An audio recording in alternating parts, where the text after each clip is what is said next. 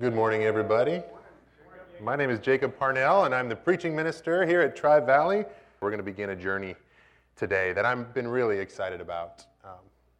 But before we do that, I want to begin with a song that is designed to prepare ourselves to receive whatever it is God has to offer us this morning. When we look into His Word, we're not just trying to memorize it. We're not just trying to get some good life tips, although we may have some healthy things that we learn along the way.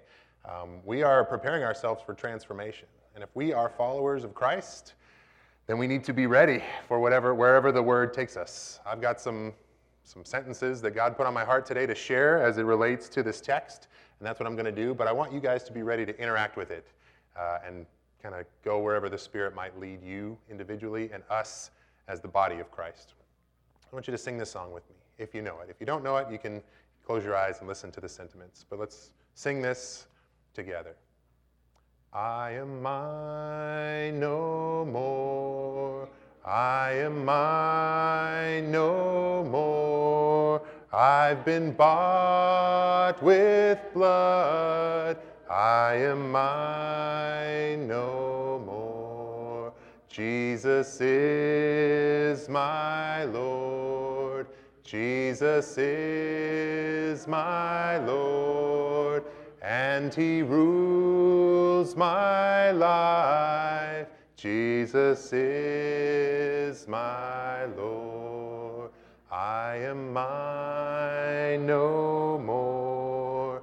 I am mine no more.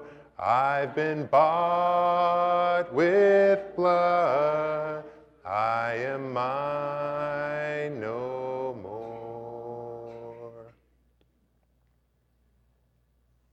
Are we ready? Do we believe that? Because we're going to have to mean that if we're going to let Ephesians lead us and we're going to listen to what it has to say for us.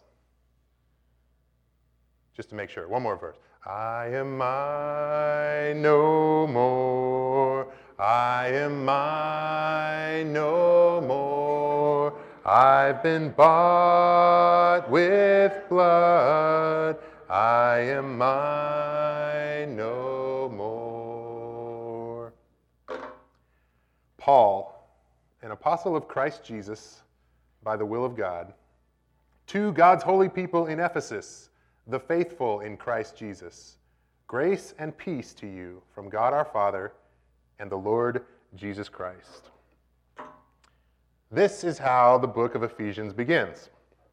Ephesians is a letter written by Paul and delivered to Christians in the earliest years of the church. Since Ephesians is a letter, you could think about the passage that I read, this passage that's up here on the screen, as kind of the outside of the envelope. This is who it's to, who it's from. We can tell a lot about what's going on just by looking at the outside of the envelope. If you get a piece of mail that comes to your house, the same thing is true. You can tell a lot about this letter just by the way it looks, without even opening it up. You can tell, oh, this is a card. Somebody probably handwritten card sent to me. You can tell if it's an advertisement. You can tell if it has coupons inside of it. There might even be clues on the outside of the letter as to what the content of the inside of the letter will be. The outside of the envelope might say return service requested, which means you're going to have to do something. You're going to have to send something back. It might say fragile, do not bend, which tells you that what's inside. Photos, pictures of your grandkids. It might also have a little plastic window in the corner, which tells you that it's a bill. You just go ahead and throw that away and don't worry about it. The same is true about the envelope of the letter that Paul writes to the Ephesians. You can tell a lot about what's coming just from these first two verses. Paul identifies himself. This is who the letter is from. He identifies himself as an apostle of Christ Jesus by the will of God. Notice he doesn't say, I'm Paul, the tent maker, or this letter is from Paul, the teacher, or Paul, that guy that makes those delicious muffins you might have heard about, but Paul, the apostle. Paul, one who is sent by the Lord to proclaim the kingdom of God. Paul very intentionally and very boldly attaches himself to Christ and finds his identity centered in Christ Jesus, the risen Messiah. This is from Paul. He's an apostle of Christ. He's a Christian. If somebody intercepted this letter, they might have said, oh, we don't know anything about Paul, but now we know that he's one of those. He's one of those Christians, one of those troublemakers that we need to keep our eye on. Which is kind of an interesting twist if you know the story of Paul's life, where he came from and where he's going. One who persecuted the church, one who was very, very against the gospel of Jesus Christ, but turned his life around, and now he's very, very for Jesus. He's become an apostle. But the letter is not intended for Romans to intercept. It's not addressed to Jewish anti-Christians from the first century or people who don't understand the nuances of this strange and yet quickly spreading new movement. It's addressed to God's holy people. It's addressed to the saints, those who are faithful in Christ Jesus. Actually, the earliest manuscripts that we have of the letter to the Ephesians actually doesn't contain the phrase to the saints in Ephesus. The in Ephesus part they think may have been added later. So it could be Paul just writing to God's holy people. And in a way, he's essentially saying, to whom it may concern, anybody who hears this gospel. And so the letter becomes Christianity for all Christians. And maybe that's the reason that we like it so much. I told people we were going to be journeying through Ephesians this fall, and a lot of you responded like, oh, good, because I already like Ephesians. Ephesians is one of my favorite books of the Bible. I've studied it. I know it. I'm familiar with it. It's great. And I agree. There's a lot of good stuff in here. Maybe this universal nature, it's not specifically addressed to a church in Corinth going through specific Corinth problems. It's not addressed to the church in Galatia where he knows people, he knows what's going on, and maybe there's some corrections that need to be made. This is written to anybody who's interested in the gospel, which includes us. And that's exciting. It's one of the reasons it's become so popular. It's one of the reasons for us it's become so quotable. The first 3 chapters of Ephesians is Paul just celebrating what God has done in Jesus Christ. Just run-on sentence after run-on sentence. He can't stop and take a breath about how excited he is about Christ. And we get some of these memorable and famous quotable passages like, it's by grace you have been saved through faith, and not by works so that no one can boast. He tells us that we are God's handiwork, God's craftsmanship. You could say God's masterpiece, designed to do good works. We get at the end of chapter 3 this description of the love of God, and he says, I hope that you can know someday how wide and how long and how high and how deep is the love of God in Christ Jesus our Lord. It ends this celebrative, praising God section with, to him who is able to do immeasurably more than all we ask or imagine, according to his power that is at work within us, to him be glory in Christ and to the church through all generations, forever and ever. It just makes you want to get up and say, yes, yes, that is good news. And then the second half of Ephesians is great because it's very practical. Once you've understood that, this is what you can do about it. This is what living a Christian life in Christian community looks like. And he gives us some of these gems like, live a life worthy of the calling that you've received. Make every effort to maintain the spirit of unity in the bond of peace. Equip the people for works of service so the body of Christ may be built up. Some practical advice that we may need to hear, like don't let any unwholesome talk come out of your mouth. Don't let the sun go down while you're still angry. Be filled with the Spirit. Husbands, love your wives. Wives, respect your husbands. Children, obey your parents. And then it ends with this very memorable, very teachable in a VBS description, putting on the full armor of God so that you can take your stand for Christ. If you're not excited yet, I don't know what's going to get you going, but I think that we are going to be well-fed spiritually if we listen and obey the words that are in this envelope to God's holy people, to anyone who is willing to listen, anyone who cares about Christ. Maybe to anybody who has ever sung, I am mine no more. I've been bought with blood. Jesus is my Lord, and he rules my life. This letter's for us. I'd love to dive into all that great stuff that I just referenced today, but for this morning, we are just going to hang out in the envelope. We're just going to live in the first 2 of these verses because Even before you get very far into the letter, there's a powerful and challenging message that Paul will continue to reiterate throughout all of Ephesians. And that's what comes in verse 2. Grace and peace to you from God our Father and the Lord Jesus Christ. And you may think, how can you preach about that? Grace and peace, that's a very Bible-y thing. That's a Bible term. You read that and you go, okay, what next? Like, where's the meat for the meal? We may think, we've heard Paul say grace and peace before. This is just how he starts his letters. This is what he says. It's like picking up the phone and saying hello, or saying, how's it going? Or however it is you answer your phone, that's the greeting. But there may be more going on here than we realize. In the first century world, a greeting for a letter, the one that was commonly used by Roman people, was a Greek word, chairein, which just means, translated greetings. It's a verb. It means to rejoice. But in a letter, you would start with chairein. And you say, okay, that's pretty cool. Paul takes the common greeting chairein and he tweaks it a little bit. Instead, he adds the word grace, which in Greek is charis. So instead of chairein to you all, this letter starts out charis to you all. And that would have pricked the ears of first century readers. People who would have heard this letter read out loud. Oh, it's not chairein.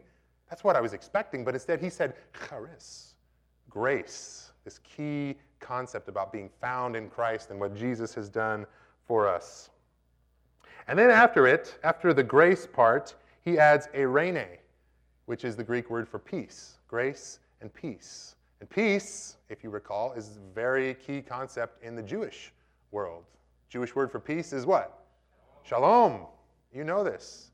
So charis, grace, something that would have caught the attention of the Gentile audience, and then eirene, peace, or shalom, which would have caught the attention of the Jewish audience. Grace and peace to you. Both of these things extending, that comes from God in the name of Jesus Christ. These two things, Gentiles and Jews, they weren't good buddies back then. And in the beginning of the church, this was a major problem. How are people who grew up Gentile, how are people who grew up Jewish, how are they going to be the church? There's different standards. There's different expectations. We were separated. But now, through Christ and the Holy Spirit, these two unlike things are coming together. This is something that's new. And this is how Paul begins his letter. It's also how Paul closes the letter. It's the first thing he says in Ephesians, and it's the last thing that he says in Ephesians. So this concept of grace and peace, the two unlike things coming together, Jews and Gentiles fellowshipping under Christ, is what he bookends this letter with. And then all throughout, he reiterates and revisits these themes about grace and peace. This is not just a throwaway thing that Paul says. This is an intentional move that we should pay attention to.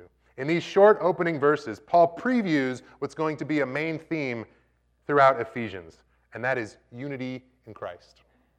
How to live as Christians together in a community in a way that glorifies God, benefits one another, and is worthy of the calling of Christ. Now, does that sound like something that you're interested in? Does that sound like something that our world needs? That sound like something that our church needs? I think so too. I'm excited about this concept. This series through Ephesians, I've decided to call it We Go Together. This is Paul's recurring reminder, and it's also a persuasive argument that he makes throughout. Brothers and sisters, we go together. We go together. He doesn't use those words exactly, but that's my interpretation of it. We are going to study this together as a church, and this is going to be our reminder. Now, this phrase is kind of cool because it's versatile. You can take it in a couple different ways. You could say, we go together with emphasis on the word go. Why don't you guys try saying that? We go together with emphasis on go. We go together. What that means is we go together. These two things go together. Jews and Gentiles, insiders, outsiders, Christians, non-Christians, men, women, rich people, poor people, people that smell good, people that smell a little better. They go together. This is something that Paul is pointing out. He's bringing together two unlike things, and that's a great understanding of what the church is and what the church does. Two oddities from my life, from Jacob Parnell, growing up in the Parnell household, that most people aren't excited about, but this was a big deal in my house, were these two snack items that we would have, sometimes on a Saturday night, sometimes it would be a special treat that we would enjoy together. One of them was a peanut butter and pickle sandwich. It's actually really good. Sounds weird, but it's delicious.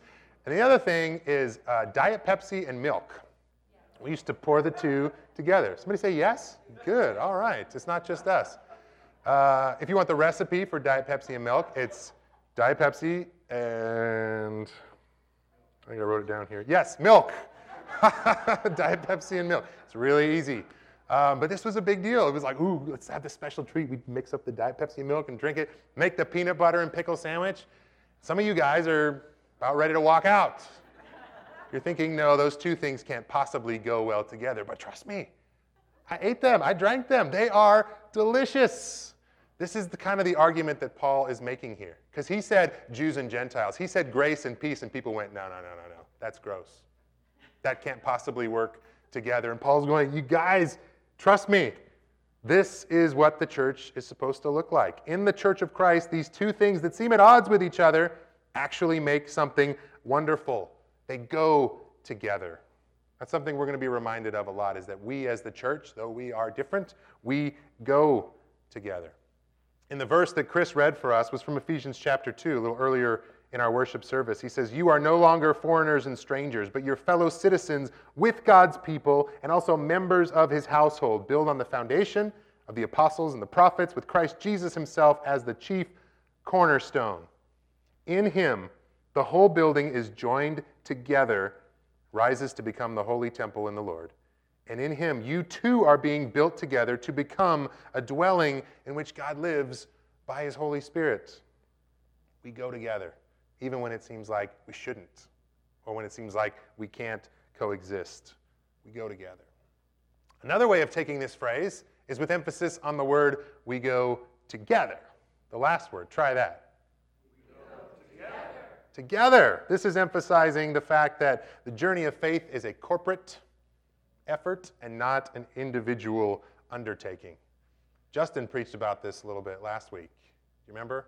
When he reminded us that a lot of the times, somebody counted, and I think it's 87% of the time that Paul in his letters uses the word you, when we translate it as you, he's actually meaning y'all, right? This is plural. You can sit and read the Bible by yourself and think Paul's saying you, Jacob, but majority of the time he's saying you Christians who are journeying together. You, a collective group of people. This is a team sport. The mentality of getting something out of church is a selfish concept. Sometimes you'll hear people say, I didn't get anything out of that. The question that I always immediately jump to is, what did you put in? And you could even say, I put in a lot, but I still didn't get anything out of it. But it's about community. It's not just about what you get. It's about giving both to God and to one another. It's not just about succeeding. It's not just about enjoying yourself. It's about the challenges that we get from being different and yet still going together. And I really think that if we're going to grow in Christ and if we are going to grow as a church, we need to embrace this together aspect. We go together, not alone. That's only going to lead to frustration and stagnation, but we go together as a group. It is assumed throughout Ephesians that the church is diverse and that the church is a community. There's no one-person church. And Paul doesn't write this letter to one person. He writes it to the collective. So we can ask ourselves here at Tri-Valley, how are we measuring up to that expectation? Are we diverse and are we together? There's different ways that you can answer that. You might look around and say like, yeah, we're kind of diverse. There's some age diversity, kind of. There's, demographic diversity, maybe not as much as in other places. But as I'm thinking about this concept, and as I've spent 10 years with this congregation, I know that there's a big diversity of personalities. There's big diversity when it comes to opinions about things, diversity in political views. Do we have diversity in what people think we ought to do as a congregation? We went through a journey this summer where we realized that people read the same Bible and come out with different interpretations about things like how women should be involved in the worship service. We come to different conclusions on these matters. We've got people that you love spending time with, and we got people that you avoid because they're different from you. We've got differences in opinion on what time we should start our worship service, what we should do when we're here. And some people can look at this diversity in the church, look around and go like, I don't know, I feel kind of out on my own, or I don't want to interact with these people because I can't be myself and I feel we're just so different. We can get discouraged and say, I'm not going to be part of the body anymore. I'm going to start to withdraw and do less with these people that I don't share a lot of worldviews with. But I would like to suggest that if you look around, if you interact with people and you realize that there's a diversity of opinion, or not everybody's on the same page with the things that we like and the things that we'd rather do, that means we're ready to be the church. If diversity is expected, and Paul's saying like different, but we go together, trust me, this was Jesus' plan, then we're at an exciting point. We are ready to be the church, a place where diversity is celebrated.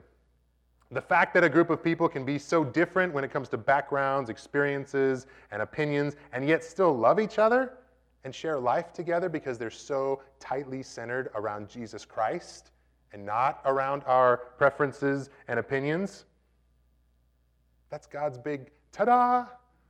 Look what I did. Look at how the gospel is changing people. Look at how this world can be. That is God's peanut butter and pickle sandwich. And when you eat it, you go, wow, this really is amazing. I didn't think it could be, but it is. Trust me. A lot of you are going to go home and try it. You can call me and say, Jacob, you were right. And I accept that. It's grace and peace, and it doesn't come from ourselves. We can't make it. It comes from God. It's his intention, his expectation. All we can do is lean into it. This past Monday, I got to sit in on a group meeting here at Tri-Valley. The Benevolence Ministry, a lot of you know, gives away clothes and household items every Monday from 10 to noon right here at our building. There was some diversity of opinion about what should happen with the Benevolence Ministry, whether it should continue, how it should continue, what it should do the same, what it should do differently. Some people were tired and looking for support. And I got to sit and listen to a group of people become reconnected and reunified around the simple fact that we all love Jesus. We all think that the church should be involved in the community. We all want to help families that are in need. They all had that same thing. They were tightly connected and centered around Jesus Christ. And the diversity of opinion kind of got worked out. People spoke their minds. People listened. People came up with some new ideas. There was an awesome opportunity for us to hear from some people from the outside about how this ministry is blessing the community. A lot of things that we didn't even know. We're just showing up and sorting clothes, and it makes us tired. And these people were going like, keep doing what you're doing. So many homeless people are being blessed. So many low-income families are being helped because of your efforts on these Mondays. And we left there going like, oh, good. It felt awesome to be the church on Monday. I was really proud of this group, and really awesome to just get to witness how this works. This we go together concept really actually makes sense if you trust it. One thing we need to keep in mind as we read through and study through Ephesians is that Paul did not write this letter to a group of people who had a church building. They did not have a paid staff. They did not have a parking lot. When we hear the church and we talk about what does the church look like, we need to remember that they were very different from us in a lot of ways. Paul wrote to small groups of people who met in homes, people who ate together, people who sometimes showed up late to meals and spilled on each other's carpets, people who had to put up with each other in some cases, people who not only worshiped and fellowshiped together, but people who then had to go and work in the same place because they were part of the church. They were reaching their friends and neighbors. You had to live next door to somebody, and that could be frustrating to us. In the modern church, a lot of people like to put distance between the people that they work with and the people who are in their daily social circles. But that's not how the church started. Paul wrote to a group of people who were doing life together, who were becoming the church in a daily way, who were sharing the gospel with the people that they interacted with, and not just on Sundays. And as it turns out, for us, the church today, we go together. This is emphasis now on the we. Say it with the emphasis on the first word. We go together. Who are you talking about? Who is we? Say it again. We go together. Who's we? Turn and look at the people around you and say it. Yes. These people. The person that's behind you, the person that's in front of you, the person you have to turn your neck a little bit to acknowledge and appreciate and interact with. We go together. We are this church. We are this branch of the Church of Christ. We are a specific group of believers right here, and I think that we ought to be sharing more than just a row together on a Sunday morning. We should be sharing life with each other. Ephesians is going to help us be a faithful church.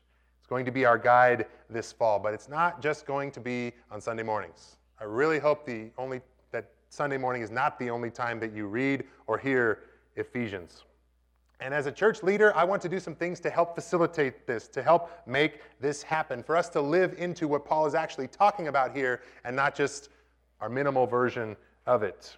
So in addition to me preaching through Ephesians on Sunday mornings, we are going to provide opportunities for you to interact with God's Word and to be the church with one another throughout the week, in addition to the existing ones that are already going on. If you don't know that you can come to this building on Wednesday evenings and participate in a Bible study that's over in room 7, you can.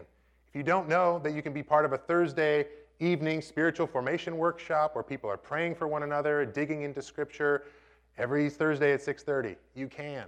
If you didn't know that Benevolence is not an invite-only group, if you're available on Mondays and you want to come fold clothes, interact with families from the community, pray together, write encouragement cards, you can.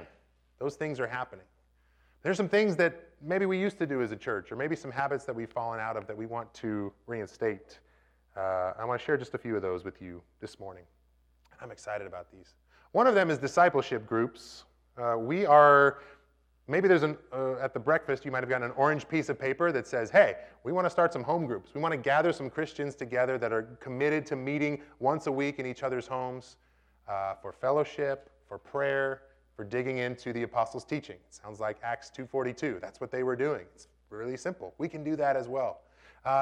The orange pieces of papers are surveys to see who is interested in doing this. If you didn't get one at the breakfast, there's some in the back of the room here. There's some in the foyer on your way out. There's like 3 different stacks that if you don't take one, you're going to have to pass by and ignore on your way out. But I hope that you take one, because we as leaders of this church want to know who's in, who's like, yes, I want to be the church like the one Paul writes to. I want to be connected. I want to go together with my church family.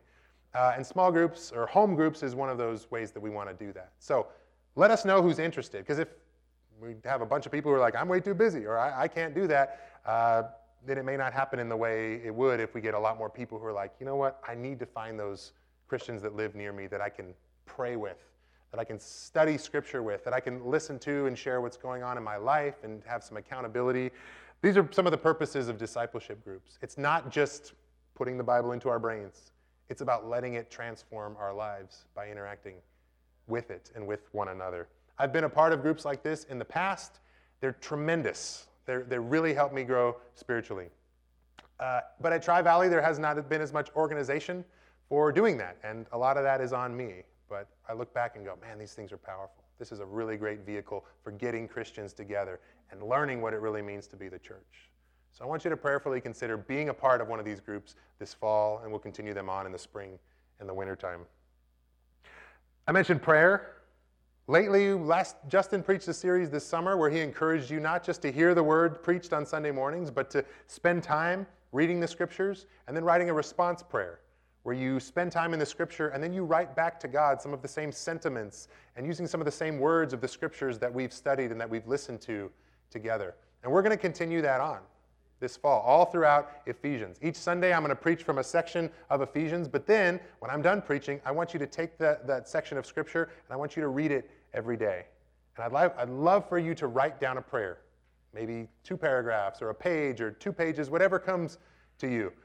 But respond to God using some of the sentiments that are expressed in those passages. This morning, as we hear the envelope of Ephesians, Paul, an apostle of Jesus Christ, by the will of God, you might just meditate on that concept. What does it mean to be an apostle? To be sent out on a mission for Jesus? What does it mean by the will of God that Paul was chosen? What does it mean that you became a Christian? What does it mean that you've been chosen?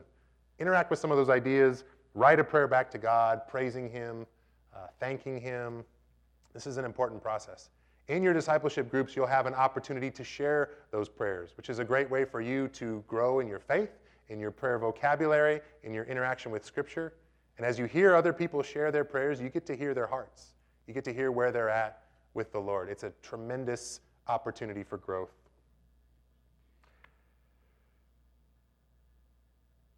There's going to be continued fellowship times, things that we're going to add to the calendar. I've got a men's retreat planned, which if you're excited, you're a man, yeah, you get to come. If you're a woman, you're not invited.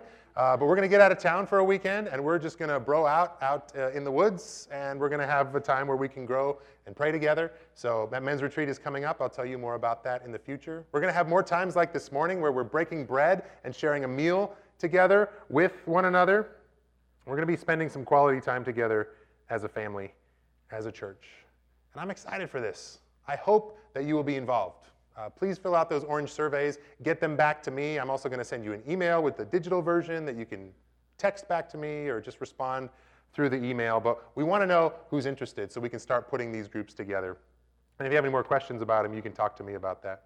But this fall and this year, as we journey through Ephesians, I just want to encourage you, invite you to, let's be the church that Paul cast this vision for. Let's be the church that Jesus Christ died for. The church that God reveals His manifold wisdom through. I feel like I'm ready. I'm ready to receive that grace and peace. I hope you're excited and ready about that too. Praise team, why don't you guys come back up here and prepare to lead us in our closing song. While they're making their way up here, I just want to say, if you're not a part of this church, you're a part. You've been here once, boom, you're in.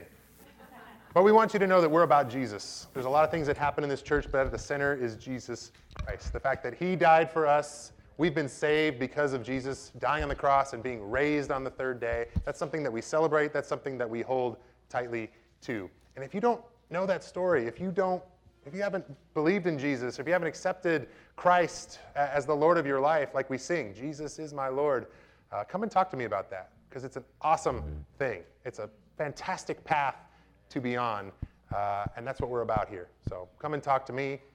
If you haven't made that commitment to following Jesus, if you have any more questions about anything I've talked about, I'm available. But let's stand and worship the Lord together.